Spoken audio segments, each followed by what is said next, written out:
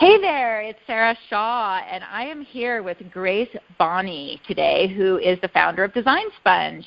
And I'm really excited to be here with you today, so thanks so much for joining me. Thanks so much for having me, Sarah. I'm really excited to talk. Yeah, so am I. I'm just going to tell everyone a little bit about your background. Just, I'm sure people are really familiar with your website. I'm just going to give them a few little stats. Sure. So, Design Sponge was founded way back in 2004, and it unbelievably reaches over 2 million readers per day now, which is super impressive.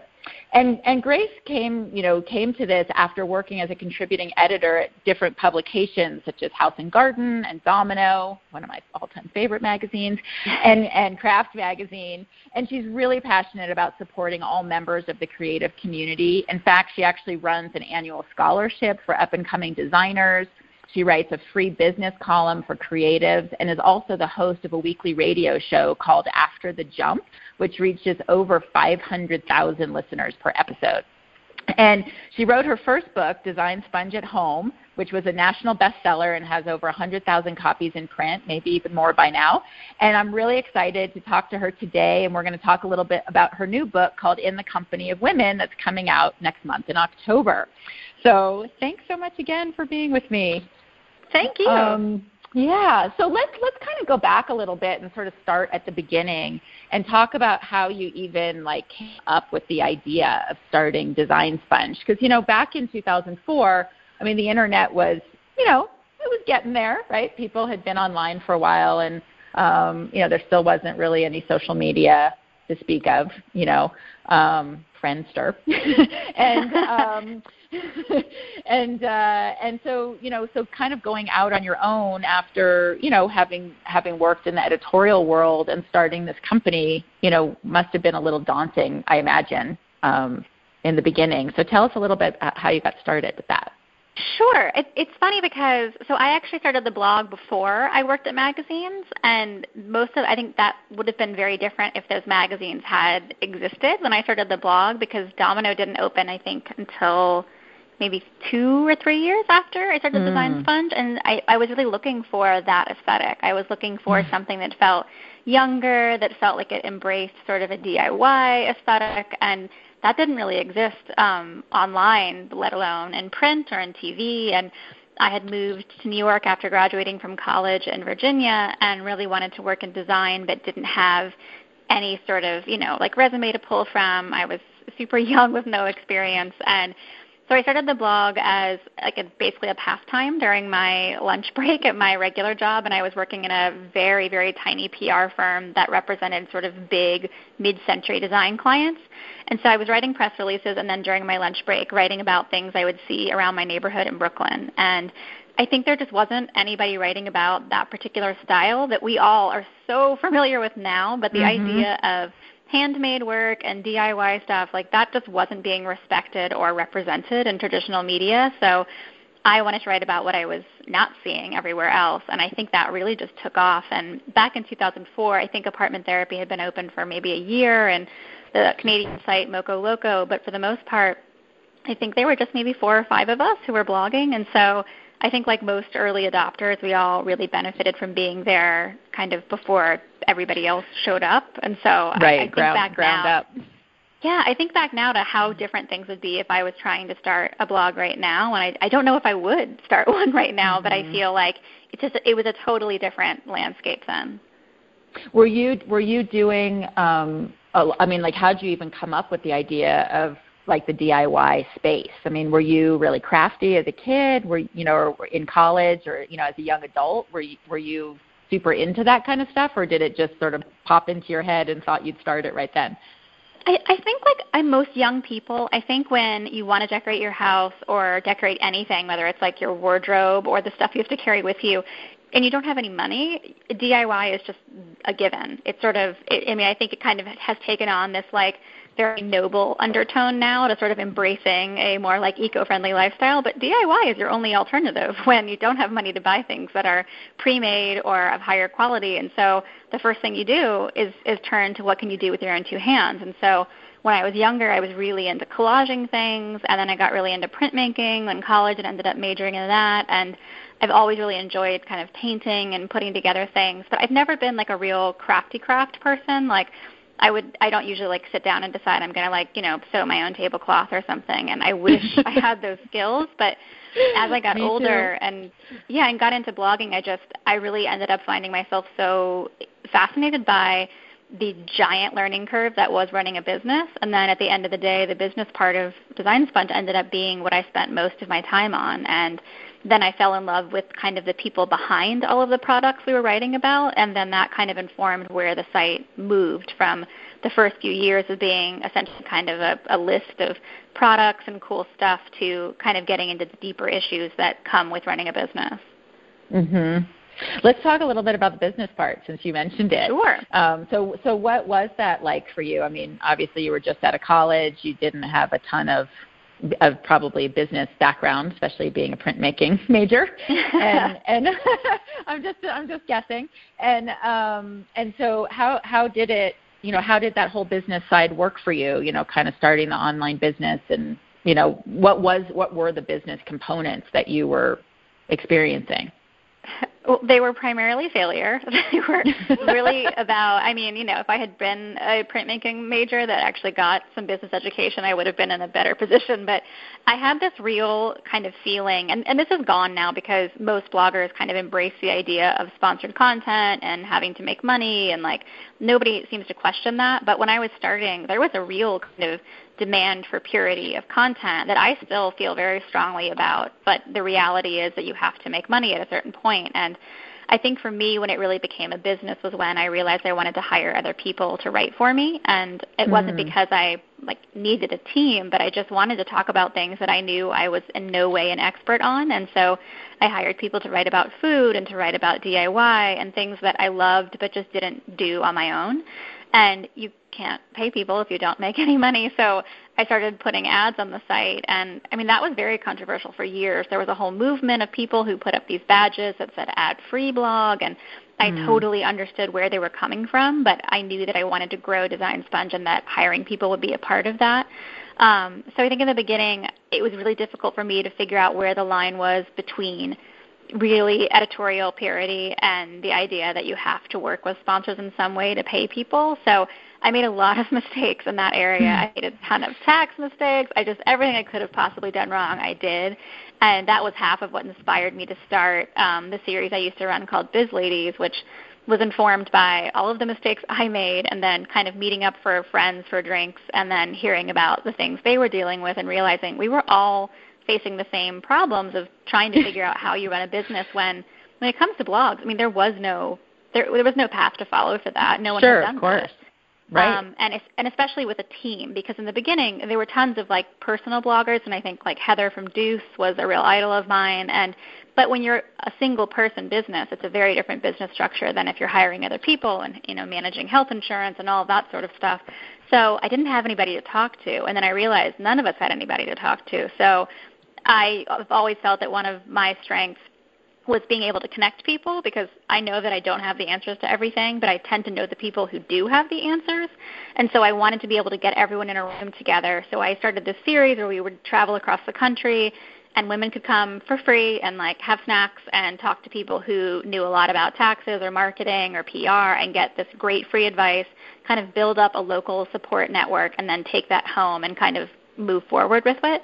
And that to me that made me take myself a little bit more seriously as a business owner. I think that was around 2007 or 2008. And from that point forward, I realized that if I wanted to support the people who wrote for me, it meant I had to take the site really seriously as a business. I had just written down, as you were talking, I was like, mentor, ? But then I realized now listening to you, right, I'm just thinking, wow, you guys really mentored each other, which is really a special way to learn, I think, learning from your peers who are, if somebody's good at accounting but doesn't have their own business, it doesn't mean they can't teach you, whatever you need to know about accounting or, sales or different things like that. Exactly. And I think the term mentor, sometimes it takes on this kind of grandiose vision of like someone who's much older and wiser and kind of hands down, like little pieces of wisdom as they go along. And that's wonderful if you can find it. But that can be very difficult. And especially if you're working in an industry that's really only been a thing for like a decade, you're not going to find anybody who's been doing it for 30 or 40 years. And so learning from each other, it was a necessity, and I'm so thankful that so many bloggers early on, like none of us really considered each other a competition, and I learned so much from people like Joy Cho from OJoy and Victoria from SF Girl. Like we all really just supported each other and still do, and we're open and honest about, ad costs and pricing and figuring out how to manage teams and things like that. And those peers are and always will be kind of the people that I look to when I need support. It's so great. I mean, it's I often think back to when I had my handbag company. I started in 1997, and there was, again, nobody for me to talk to because there weren't really any support groups, or ladies who launched at that time hadn't started yet, and there weren't any there weren't like specific, people I could hire, and I used to, I remember thinking, oh my God, I wish I could just hire someone to teach me this, as I'm like tromping around downtown LA, like trying to, ask people questions and, sneaking inside the mart and, when it was market week and looking for people's line sheets and postcards and stuff and just like taking them and running back to my office and like, okay, how can I translate this into my product, and really having that trial and error learning is, I think it's also really helpful for oneself and really beneficial when you can have your own trial and error, like it sounds like you did in the beginning, kind of before you hooked up with these groups and really trying things out and seeing what fails and, picking yourself and then being willing to pick yourself up again and say, all right, there's got to be a way other people are doing it, so I've got to figure out how they're doing it. And now I got to figure out who they are so I can talk to them and get their secrets. Yeah, because I think the interesting thing about support within this particular community of especially female business owners in the art and design world is that unlike sort of, tech businesses or large corporations where they have, a pretty sizable budget to play around with, we all understand what it feels like to really be kind of running things by the skin of your teeth and to know that there's no room for error. So if we can keep each other from avoiding, pitfalls that we don't have to fall into, I think that's been really beneficial because I've made a ton of mistakes and felt like, okay, well, I can tell you, okay, don't go there because you're going to fall. It's a great way to be able to help each other out. And I think we all really understand what it's like to try to make this happen without like, venture capital money or something. Exactly. Well, so speaking of biggest mistakes, I'll tell you one of mine if you tell me one of yours. Sure. So, when one of the things, that I'm sure you probably thrive on in your life and then also, in how you help other people when you're kind of mentoring. When I say mentor, I don't mean officially, but when you guys are sharing information, in your group is, and it's one of the reasons I started my business was because I did have, like you, I made every mistake under the sun when I had my handbag company. I mean, big and small and some things that I just couldn't fix.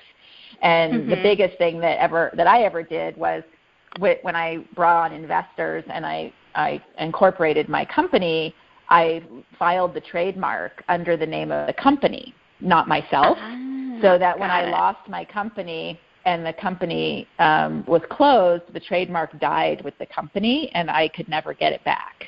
It was my own name. Oh, that's hard. So it's like one of the things I always say to clients right away is, you need to trademark this, but you need to trademark it in your own name, not the name of the company, and you can license it to the company, but you need to be able to retain ownership of your own name. And, if it is their name, if it's just the name of the company, it's not as big a deal, but it does give you leverage. So that was probably the biggest mistake that I made that I actually couldn't rectify, except for the fact that I am me. So it doesn't really matter in a sense, but still I can't ever own the trademark to my own name.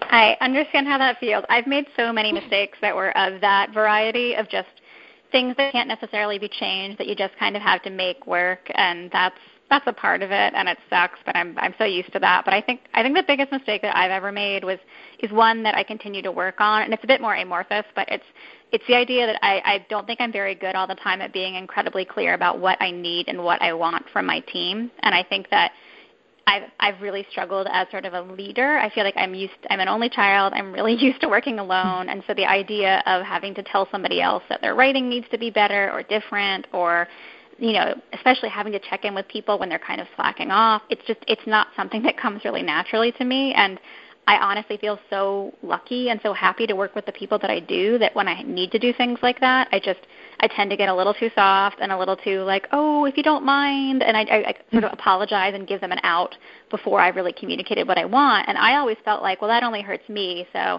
it's no big deal. But in reality, when I'm not clear and direct with the people that I work with, there's no way they can ever possibly fulfill the things that I actually want done, because I'm not being clear about them.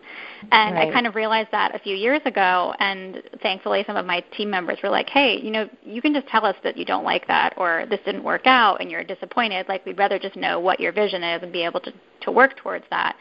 And that was really hard for me, because I had thought that me being like a little too soft and polite about things was actually helping them, but it was actually hurting them. And so that's something I still work on all the time, and it's one that has like big ripple down effects, because people really need to feel like the person that they are working with or working for has a clear vision of where they're going. And when that feels a little muddy, it's easy to kind of become disenchanted with working there. Sure, and you also want to feel like you're pleasing the person that you're working for, and that you're being successful at your own job just for your own well-being, I think, or your own mental well-being. Yeah, and I think so many of us as bloggers, we feel really lucky to be able to do the job we do, and we all are. I mean, for any of us to even have a job in this economy is really difficult, and then to have one that is so fun and so sort of just like great and exciting is a big deal. And so I think when I've talked with a lot of other blogger friends, we all kind of feel like, how could we ask people to do more? Like, it's just, we can't do that. But then we all came from jobs and offices where our bosses didn't care if we were friends with them, and they never cared about making us happy. It was about whatever the assignment was and getting it done. And so I think somewhere in between those two ends is where I'm trying to be as a boss. It sounds like you're an awesome boss. I know I struggled with that when I had my handbag company as well, because I had about 5 people working for me. I think you probably have way more, but but it is hard to sometimes to be clear, especially if you're originally you're used to doing it all on your own, so how everything in your mind is supposed to go. And, and if you're a real self-starter, which it seems obviously you are, and I am too, I think it can be hard, because there's a part of your mind that's just saying, oh, I could just do it myself. It would just take me 1 second, but this person, I have to explain to this person how to do it because it's their job, and I really shouldn't be doing this. And you can end up having a whole conversation that takes up like 15 minutes in your mind before you actually even tell them, instruct them and tell them what to do so that their job is done better and that they can be more successful at it. Yeah, absolutely. I think a lot of people struggle with that. I spoke to Trina Turk a couple of weeks ago, and she actually talked a lot about that as well, and said that she struggles with not micromanaging everybody. And I think you guys both have a really definitive sense of design and style that your brand is known for. And so I can see how protecting that and growing that and keeping the movement going in the direction you want is also really important, as well as making your team members feel successful. Yeah, it's a moving target. It's something that changes constantly, and as the aesthetic and as our goals at Design Sponge change, what I'm asking of our team members changes too. And so it's asking them to adapt, every year or so, as much as it is me having to adapt. So that's just something I'm constantly get practice at. I commend you for working on something like that. So many people just, would sweep it under the carpet and just say, I'm the boss and I can just, do whatever I want. And and you know what I mean? There's so many people out there, right? We've all had those bosses at some point in our younger life. So, and I know people who still struggle with that. So now that we talked about your biggest mistake or something that you work on constantly to improve yourself, let's talk about what your first biggest success was with Design Sponge and kind of what helped you realize that you were onto something big with this, and that you encouraged you to keep going with it. Because being in kind of first to market with the idea must have been, in a sense, a little lonely because it wasn't like, it's not like you go to a store and you see 20 pairs of shoes, right? You'd be like going in and seeing one pair and wondering what the shoe was, what you're supposed to do with the shoe. So how did you, what was your first biggest success and how did you know that you were onto something big? I think, to be quite honest, I think that the biggest success and probably the thing to date that I've been proudest of was launching the Biz Lady series, which originally started as a sort of 8-city national tour, which I just funded myself and traveled and got those people together, and then it was free. And I continue to be somebody who really has to work hard to be comfortable in a large group of people, and especially if I'm going to initiate that and be the person who's at the center of all that, it's something that I really have to continue to practice to be good at. And I remember the first time I held the first Biz Ladies meeting in Brooklyn, and I walked upstairs, and it sounded like there was a party going on, and there were so many voices, and I just thought there must be some other event going on. That can't possibly be everybody here for this. And there were over 100 women, and I think I'd actually only RSVP'd 15. So I was expecting this tiny group, and they all looked at me great, say something, lead us. And I was and then I made everyone go around and say their name and what they did, and it was the biggest waste of time. And I just remember thinking oh, you've thrown yourself in the deep end, you've got to figure this out. But it continues to be the best challenge I've ever done because it not only showed me that there was this sort of unsolved problem within our community and a niche of people that needed a lot of help and community support, but it also showed me that I'm actually far more interested in the people and the businesses behind the design objects than I am the objects themselves, because for me, I burned out really quickly on the idea of just talking about stuff. I love a great chair, I love a beautiful fabric, I love all those things.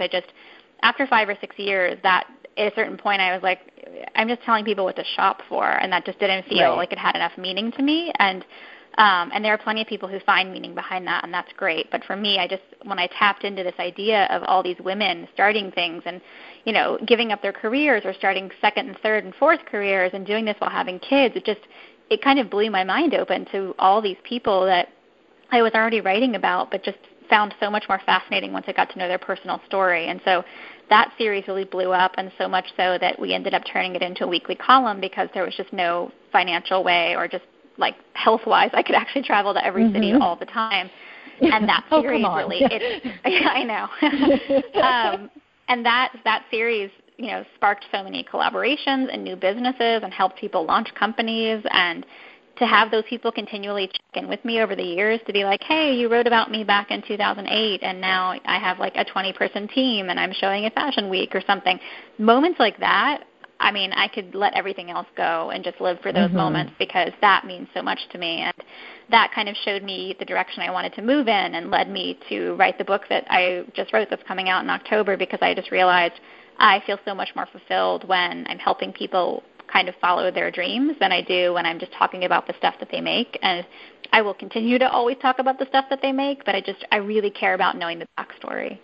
Yeah, I love that. And so I was just about to say, is this what gave you the idea for writing In the Company of Women? Because it sounds like this was your total lead-in, and that this book, I was going to ask you how you got the idea for this book, but I realized that it all came out of this business group that you started, and that you took an interest in these people's lives. So talk about that a little bit more, and how how did you even figure out who to put in the book? It sounds like you probably met hundreds and hundreds and hundreds of women over the years in this group, and that you were able to distill it down into is it 100 women in the book? It's, I think, 107 technically, but okay. I knew it was over 100 is what I go with usually. Yeah. And so and they all look like people you're just oh my God, I wish their phone number was there. I just want to call them. I feel the same way. I felt the same way. I really wanted to get everyone together for like a slumber party just to hang out and talk and dish and all of that, and getting to meet them felt a little bit like that. And it honestly, it was all inspired partially by the Biz Lady series because that was a big part of it, but it was also in the same way that Design Sponge was inspired by not seeing what I wanted to see. I felt like there were so many great business books for women coming out, and the market had kind of represented like, oh, hey, there's this whole sort of culture of women starting businesses and, quote unquote girl power and things like that, and they really wanted to embrace it. But the books that were getting written and the people that were getting profiled all looked exactly the same to me. They all looked like, like pretty much like people in their late 20s, early 30s, white women, thin, successful, straight, and I just kind of felt like, oh, well, but there are so many more women with interesting stories that don't look like that. And those are all great women to profile, but just I wanted to see more. And I felt like in our community alone, the number of people we were talking to who had completely different backgrounds than that type of person was just being ignored. And I felt like I just kept waiting for that book to come out and then realized, I might need to be somebody who makes that book and or makes an example of what that could be. Right. And so I sat down on a piece of paper and I wrote down what I thought would be a couple names, and then within an hour I'd written down 100 names. And of that 100, I think only 20 of those people are actually in the book because I looked at the list and realized, oh, it's easy for me to fall into that trap too. And half the people I'd written down were people within my age range who were white, who had financial backing, and those people are great. But when you start a business, not everybody's coming from that point of view. And I wanted there to be such a variety of stories of people who were coming to this later in life, who had no funding. Those are just important sort of aspects of the business process to tell. So then I started sitting down to think, okay, well, I also know very little about, let's say, like Native American women in the arts community, and why don't I know more about them, and why aren't they written more about? And then it became a research process of trying to find information on communities of people that I just hadn't done enough work to learn about. And then my list of 100 turned into a list of 400, and then I had to kind of look at it and say, how many people can I fit, and who do I think kind of best represents maybe one aspect of business that I'd like to make sure is in the book, whether it's like, having a third and fourth career or somebody who didn't get back in the workforce until they had like raised 3 kids. Like I wanted to make sure that all these stories were in there. So it was a very careful editing process, but to be honest, it was actually quite easy. And I accepted early on, like there are going to be a lot of people I wish I could have included. And, that's just more great content for the website at some point. Right. So, right, or a follow-up book. Yeah, it was a much easier process than I thought it was going to be. Yeah, I mean it's such a diverse, just even if you flip through and just look at the pictures of the people, and going from the sparse to the cluttered and the colorful and the black and white and the different spaces that people live in, old, young, tattoos, colored skin, not colored skin, and it's just such an amazing amalgamation of people that just visually, I think it's really interesting, and I read a lot of the people's stories, and it was really, it was fascinating to me, just Thank to you. look I found them just as fascinating. Yeah. And it's funny, it's like what you were saying about having built this list of 400 people, and if I think about that, I'm like, wow, looking through, that's a lot of research and a lot of time to take a look at outside your the list of people that you had from your class and your business group, and and taking and distilling this down into different categories and then choosing from those categories just must have been, I understand how it could have been easy too, but it must have also been hard. Yeah, it was a lot of work and a lot of difficult decisions, but I think that's actually the work situation I enjoy the most. Like I really enjoy editing and, quote unquote curating, and I enjoy that behavior because it really makes me think about the things that are most important to me, because it's easy to get swayed by thinking someone is just super cool or having like just a personal like relationship with them. And I have so many friends I wish I could have included in the book who I really admire as business owners, but at a certain point you have to think about like, okay, well, this person's story has kind of already been told 3 or 4 times over in these persons and these stories. So at some point you have to kind of make some cuts. And they were hard, but it was all in the interest of serving, you know, the reader, and so that made it a lot easier.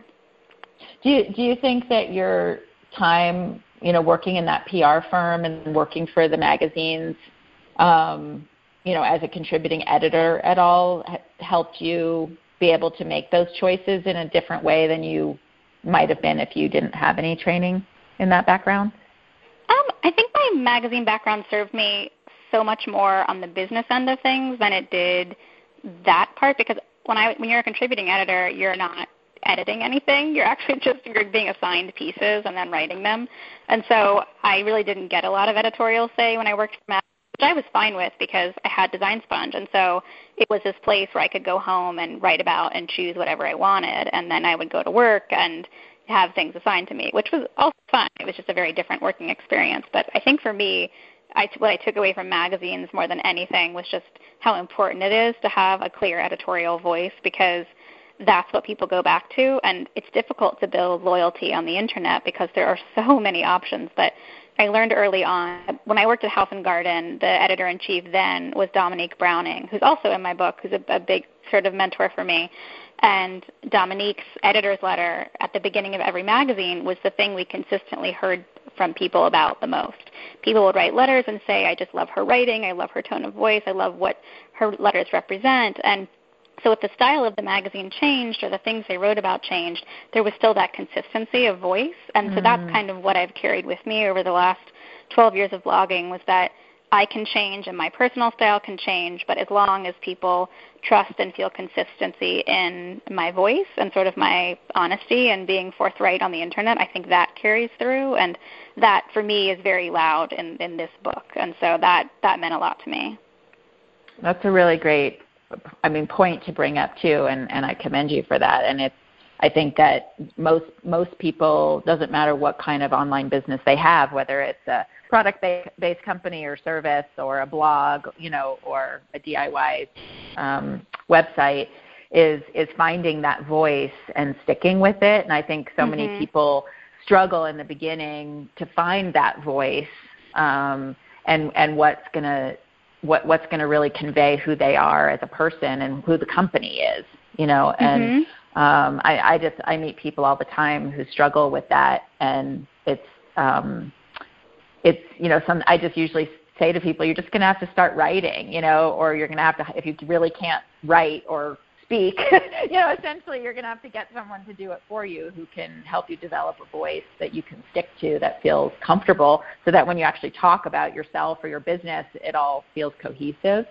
Yeah, and it's okay to write things that you don't love, like 5 years. Like I don't think there's a single post I can look back on, except for maybe one I wrote like yesterday or something, and not cringe a little bit about like in the beginning I definitely felt like I needed to be like funnier in a way that I don't think I am in writing. And that was, I was reading a lot of political blogs, and they were all really snarky and kind of tongue-in-cheek, and I thought, okay, well, this is what bloggers do, and I need to sound like this, and that's just not how I actually talk in real life. And so that was a difficult transition. But I think it's good to let that stuff stand, because, I mean, I was 23 when I started my blog, and I'm 35 now. There's no way I'm going to sound the same way I did when I was fresh out of college. I hope not. I hope not, too. I know. I think back to when I got out of college, and I was like, God, I really, you know, I might not feel different than when I was 22, but I certainly am different and think differently. And yeah, it's, you know, it's that whole, you know, desire to evolve and grow and encompass what you learn and experience in your life to help you become the next generation of yourself. You know, and at the same time, right, you know, regenerating every part of your life, you know, it's kind of that, you know, 7-year itch thing, you know, everyone's like, yeah, every 7 years you kind of, you know, regenerate. You know, my kids are always like, Mommy, I'm 7 now, this was last year, and my taste buds have changed. That's why I don't like that anymore. Yeah. Like, I don't think nice try. I'm not quite sure they've changed. Yeah, let's try it at 14. Yeah. But I had to laugh because they had heard that somewhere. Your taste buds change every 7 years, and that's why I don't like sausage anymore, or whatever it was. And I was like, let's just talk about that in another 7 years. But it's interesting, kind of how it struck me actually, like at their age, that they were astute enough to even notice that something could change in their life, and that I realized that we all may have had that when we were little. That you realize very early on that I wasn't conscious of it, and maybe you weren't either. Maybe you were, but that as you're growing up, that you're conscious. You're not. I was never conscious that I was changing and evolving as I got older. Until I was probably in my 20s, and that because it never really mattered. It was just like got up and went to school and came home, did my homework, and played and went to bed. It was kind of your life as a kid. Is not. Most kids aren't sitting down to write a novel or writing articles for the newspaper when they're 8 or 9. Very few and far between. So, but I think it's interesting to look at how your life does evolve over time. And then it's an interesting comment on sort of just internet culture in general, because most people aren't writing novels and most people aren't writing personal websites. Like they might have a Facebook page or things like that, but that's very different than needing to present what now people are calling a personal brand. And I think bloggers who have started in, let's say, the last 5 years immediately understand the importance of having like their own voice and their own style and their own branding. And it's all about like, how do you present yourself as a person but also a package? And that's something that kind of forces you to like solidify who you are.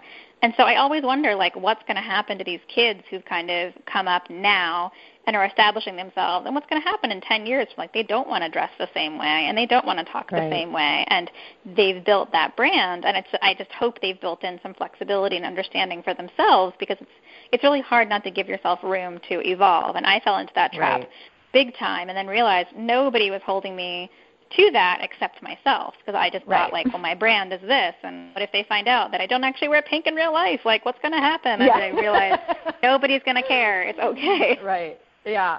Yeah. Listen, it's like I changed the name. My company was Entrepreneur for 9 years, and I just decided to change it to Sarah Shaw Consulting because I didn't feel like Entrepreneur was me anymore. And I just built a new site and changed the name, and I was like, all right, that's it. Yeah, and life goes on, and it's totally okay. Exactly. Yeah.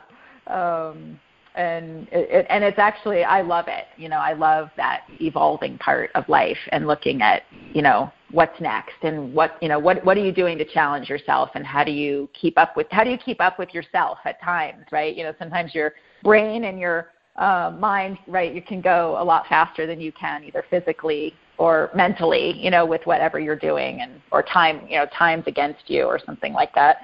And you can't actually do anything really quickly, but you can, start to create and develop your future, as you evolve as a person, which I think is so great. Absolutely. And the internet makes it so easy too.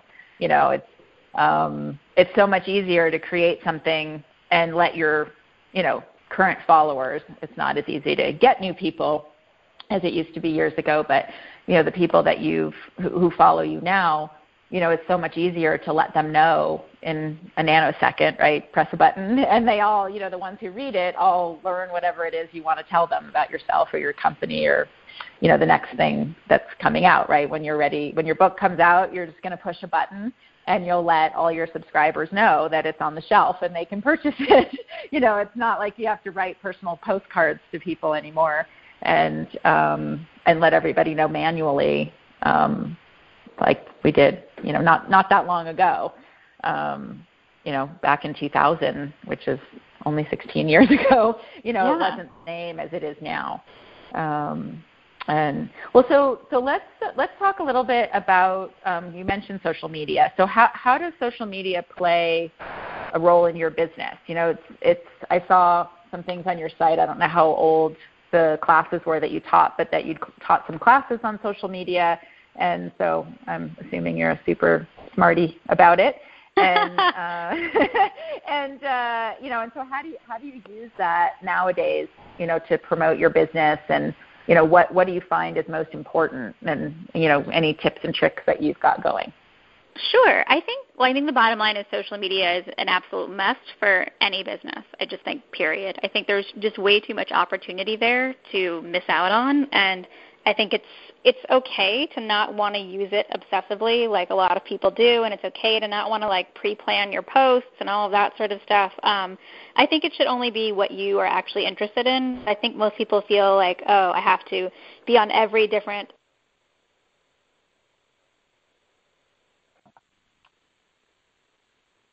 way to do it, and I try to do that, but that's because my job is running a business on the internet. I think if you're somebody who's, let's starting a fashion company or something like that, you should pick the 2 channels that you actually enjoy using, and then just put all your effort into those, because so many people spread themselves too thin, and then it starts to become like it's a job. And updating Instagram shouldn't be a job. It should be a fun thing that you can do when you have time. And I always tell people to kind of batch upload things, which I know can sometimes not be everybody's sort of favorite idea because you're not doing it in the moment. But if you're running your own business, you don't have time to sort of be attached to your phone and being like, oh, wait, it's 2 hours later, I need to update something to Instagram. Right. You need to be able to have tools to make that work for you. So I personally like to be able to batch edit things and make updates that I know I will want to share during the week but may not be attached to my phone at the time when I think I should put it up.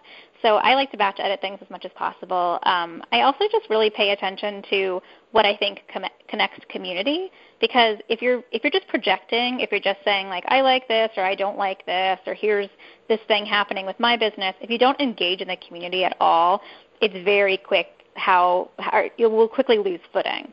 And so I'm always trying to see, okay, well, what type of content encourages people to talk, or whether it's good or bad, what actually gets people to be engaged, and then how do I make that work for me? Because I don't want to produce content that I don't actually like. So just because people posts about weddings or something doesn't mean I'm suddenly going to only post weddings. It just means, okay, They're responding to this type of thing. How can I work that into what I'm already doing? And so much of what I like to do just responds to what causes people to talk and how do I make that a bigger part of what I do. And the hard thing is that it changes all the time. So what gets people to be engaged last year won't be what gets them to be engaged the next year. And you always have to course correct, which can be exhausting. And so unless you are really into that platform, it can feel like work. So that's why I always say, just pick 1 or 2 that you like and stick with those. And for me, that's Instagram and Twitter. And I do use Facebook, and I really enjoyed the Facebook Live videos because they can't be fancy and well-produced. They really have to kind of be very DIY, and you have to shoot them with a phone or an iPad. And so they kind of all look a little bit crummy, which I love, because people really quickly started producing really high-end videos for YouTube and things like that. And I just couldn't keep up with that, and it wasn't something I felt really comfortable with, but I loved how kind of informal that was. And for the same reason, I'm loving the Instagram stories, because they're just so relatable. And I think every brand can benefit from being a little bit relatable. I mean, even on Fashion Week, following the Oscar de la Renta Instagram feed, being able to see the real world moments of them setting up runway shows, it just gives you a different view into that company. And so I think embracing those things when they feel right for you is always a good idea.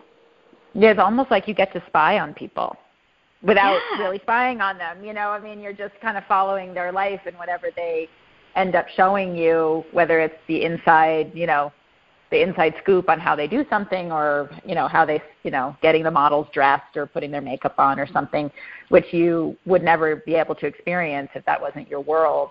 I think kind of, gives that little voyeurism, into other people's lives that then draws you closer to them, because you feel almost like you're more of a part of it.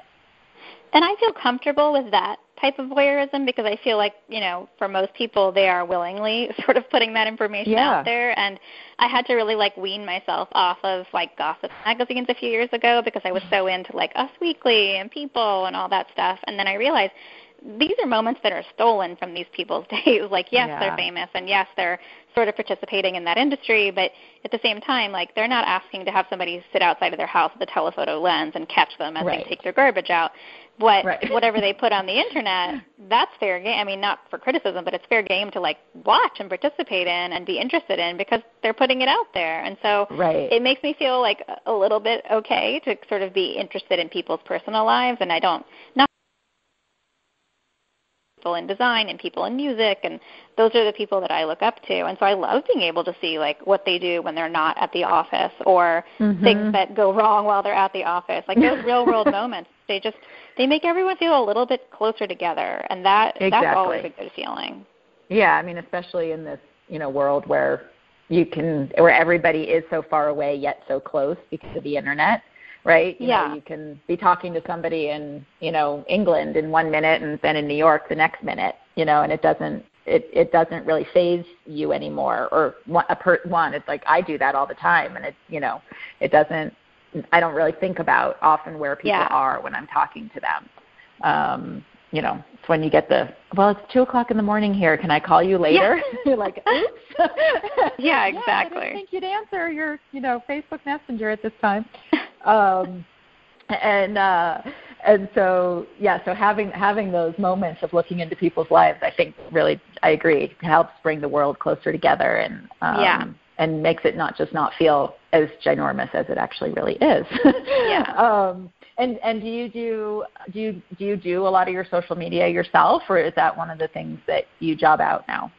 Nope, that's me. I do all of our social media. Caitlin, who's kind of my right hand for the business side, will occasionally preload touts for, like, Facebook, but only for the things that are, like, sharing information from Design Sponge. So we always sort of shout out all of the posts that are on the site that day, which is only usually 3 or 4 things, and then the rest are always, like, interesting articles that I've seen or personal updates or just, like, whatever else I think is interesting that has nothing to do with Design Sponge, and I do all of those, and I do all of our Instagram feed and the Facebook Live videos, and for me, I don't think it's the only option for a brand to have the main person do everything, but I personally just actually really enjoy the engagement that exists on social media, so for me, it's a fun thing, and I really like doing it. Yeah, I would imagine. I mean, it seems like it's you that does it, but, it's so people, like we were saying, people can train people to be them, find their voice, learn it, do it for them. So you never know when you look at somebody's business, whether it is them or not. It's me.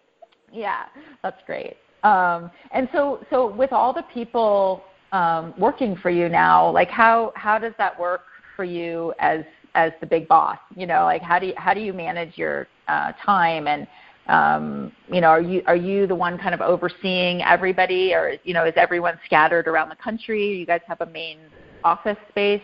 How do you handle all that? We had briefly had an office a couple of years ago, and it was a hot mess. It was just like nobody wanted to be there.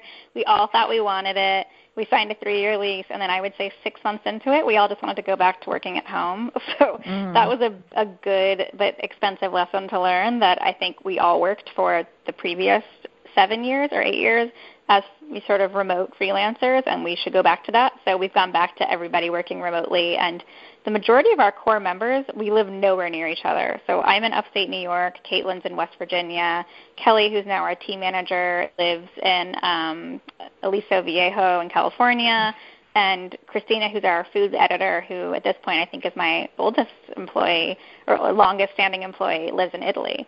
So we are in different time zones all over the place, but, thanks be to Google, because without that, I don't know what I would do. And we basically use every, Gmail platform available to communicate and stay in touch, and we use Google Documents to have our editorial calendar be open to everybody. And so it's worked out well for us, and it saves us a heck of a lot of money in overhead. So we've fully embraced that. And at one point it was nice to have a beautiful showpiece of an office to invite people to, but a lot of us are mostly just homebodies and really enjoy being able to work from home. So we just embrace that. And our core team is actually pretty small. I think there's maybe 4 or 5 of us who contribute on a daily basis, and the rest of us are, I would say then there's a second group of maybe 3 or 4 writers who write on a weekly basis, and then we have an even smaller group of people who contribute maybe once a month.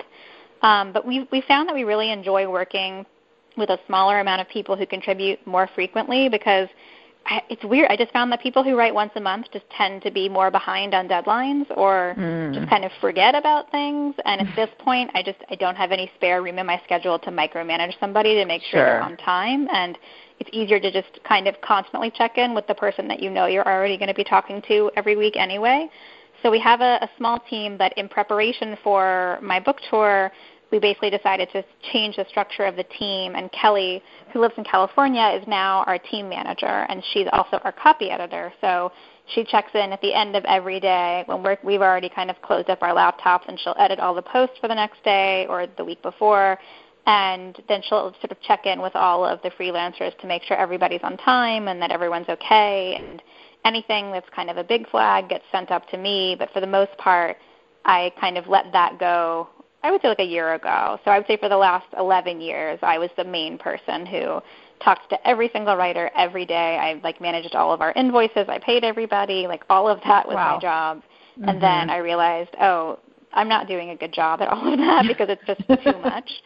So that was one of the most important and still the most difficult place to delegate, because how people feel when they work here is so important to me. And Kelly's doing a great job, and so I'm very lucky in that regard. But it's very difficult to hand down that very special part of how do we communicate for the people who give us the most. And that's difficult. And it's just a lot of back and forth and a lot of kind of just trusting somebody and letting them find their own style. And so far, knock on wood, that's gone really well for us. That's great. I mean, it all goes back to wanting to, what you did your whole book about. And I love the whole circle of how you run your business and your life, and the, looking into the lives of people and being curious about the people around you and wanting them all to be successful and happy. And, and I just love that you carry that all the way through your life. Thank you. Just makes it so much. I don't know. It's making me smile. Thank you. And so let's just talk a little bit about your book tour, because I had seen it on your website. Sure.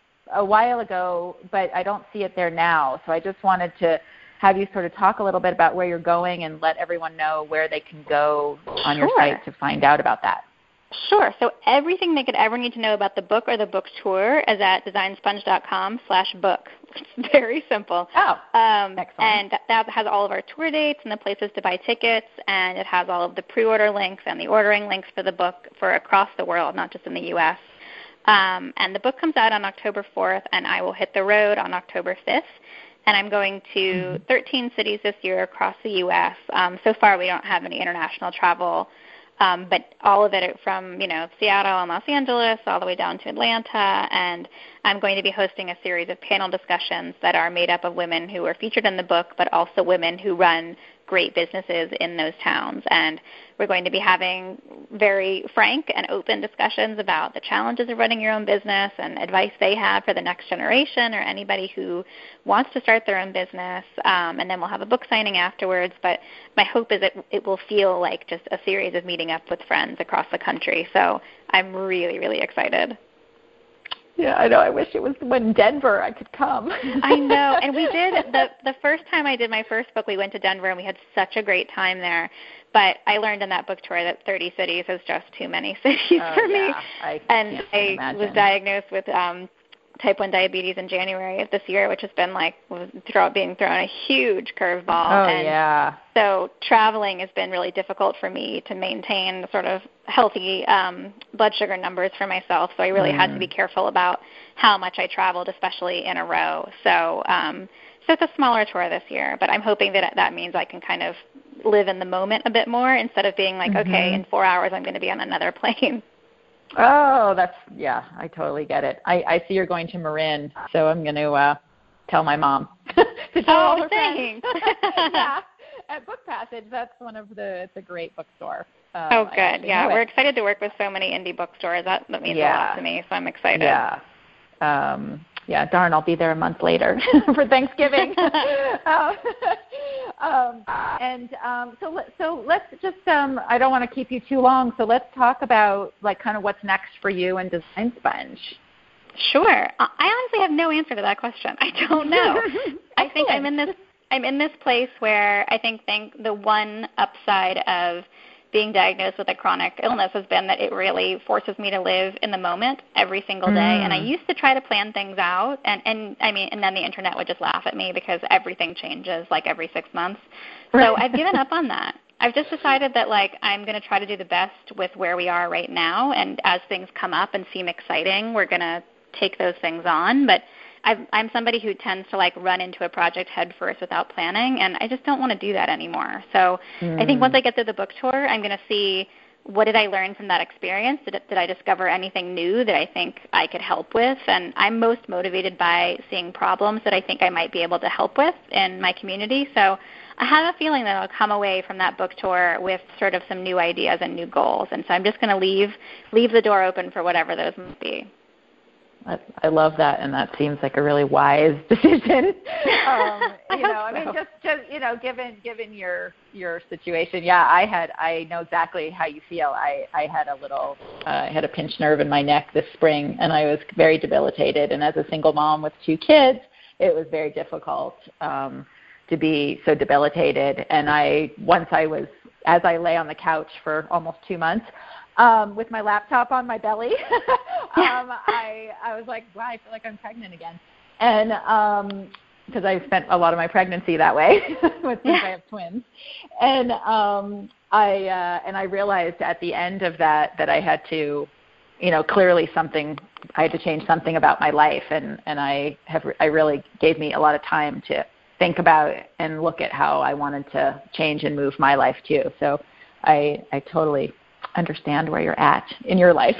And it's something that many people have to look at different times in their lives, and I think it's a real lesson, in being able to take that look that you may have never had the opportunity or the reason, to look at, and it opens so many other doors for you, and really gives you, food for thought in how you live and who you hang out with and how you spend your life and your time and what you really want to do with your life. And